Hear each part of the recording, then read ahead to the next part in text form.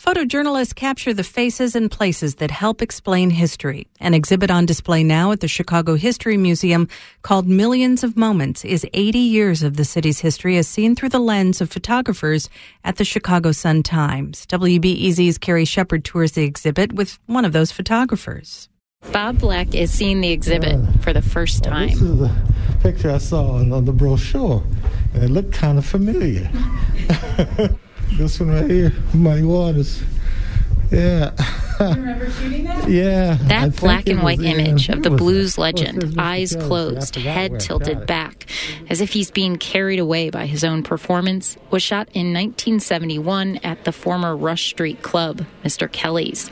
It looks familiar to Black because he snapped it. He still remembers the spotlight above Muddy Waters. Black was the first African-American photographer at the paper in 1968. And 40 years later, when he retired, Black says it wasn't just technology that changed how he did his job. One of our photographers made a shot like that of a couple on the lake, and it ran in the paper. They weren't supposed to be out there because they belonged to somebody else. And the guy got in trouble. After that, we had to be sure that we got names. Chicago is rich with photogenic shots like that, what Black and his editors called weather. The endless blue Lake Michigan in the summer, its frozen surface in the winter, shoreline crowded in one season, then deserted in the next. Richard Cahan was Black's picture editor for 16 years at the paper and curated Millions of Moments. He says those weather shots capture everyday Chicagoans, the people he hopes see themselves in this exhibit. All the people that oftentimes don't feel welcome at a museum, African Americans, gays, this sounds funny, Southsiders, White Sox fans, people with disabilities. Cahan says it was a challenge to select just a few images to tell the story of some of the pivotal moments in the city's timeline, like the Democratic National Convention in August 1968. That's when thousands of people stormed Grant Park to protest the Vietnam War and were met with cops ready, possibly eager, to strike with billy clubs. One of the images nods to the politician at the center of it all, Richard J. Daley. Here's Cahan. Somebody has a sign that says "Down with Daley," and somebody has a sign that says "We love Mayor Daley." And that was really a turning point in Chicago history. He had issued a shoot-to-kill order in 1968 when there were looters in Chicago.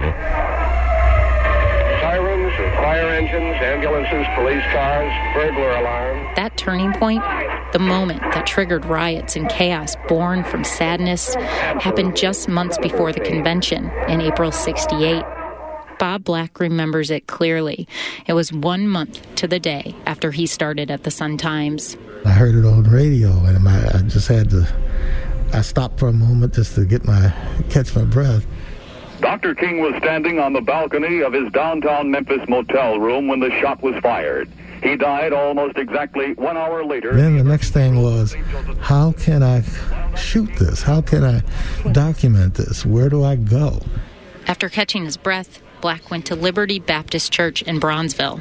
I was very careful to go in with just one camera. I didn't want to have a lot of cameras hanging off of me. I didn't want to call attention to myself. No flash. And very quietly moved around and got people as they meditated to themselves, aggrieved in their own special way.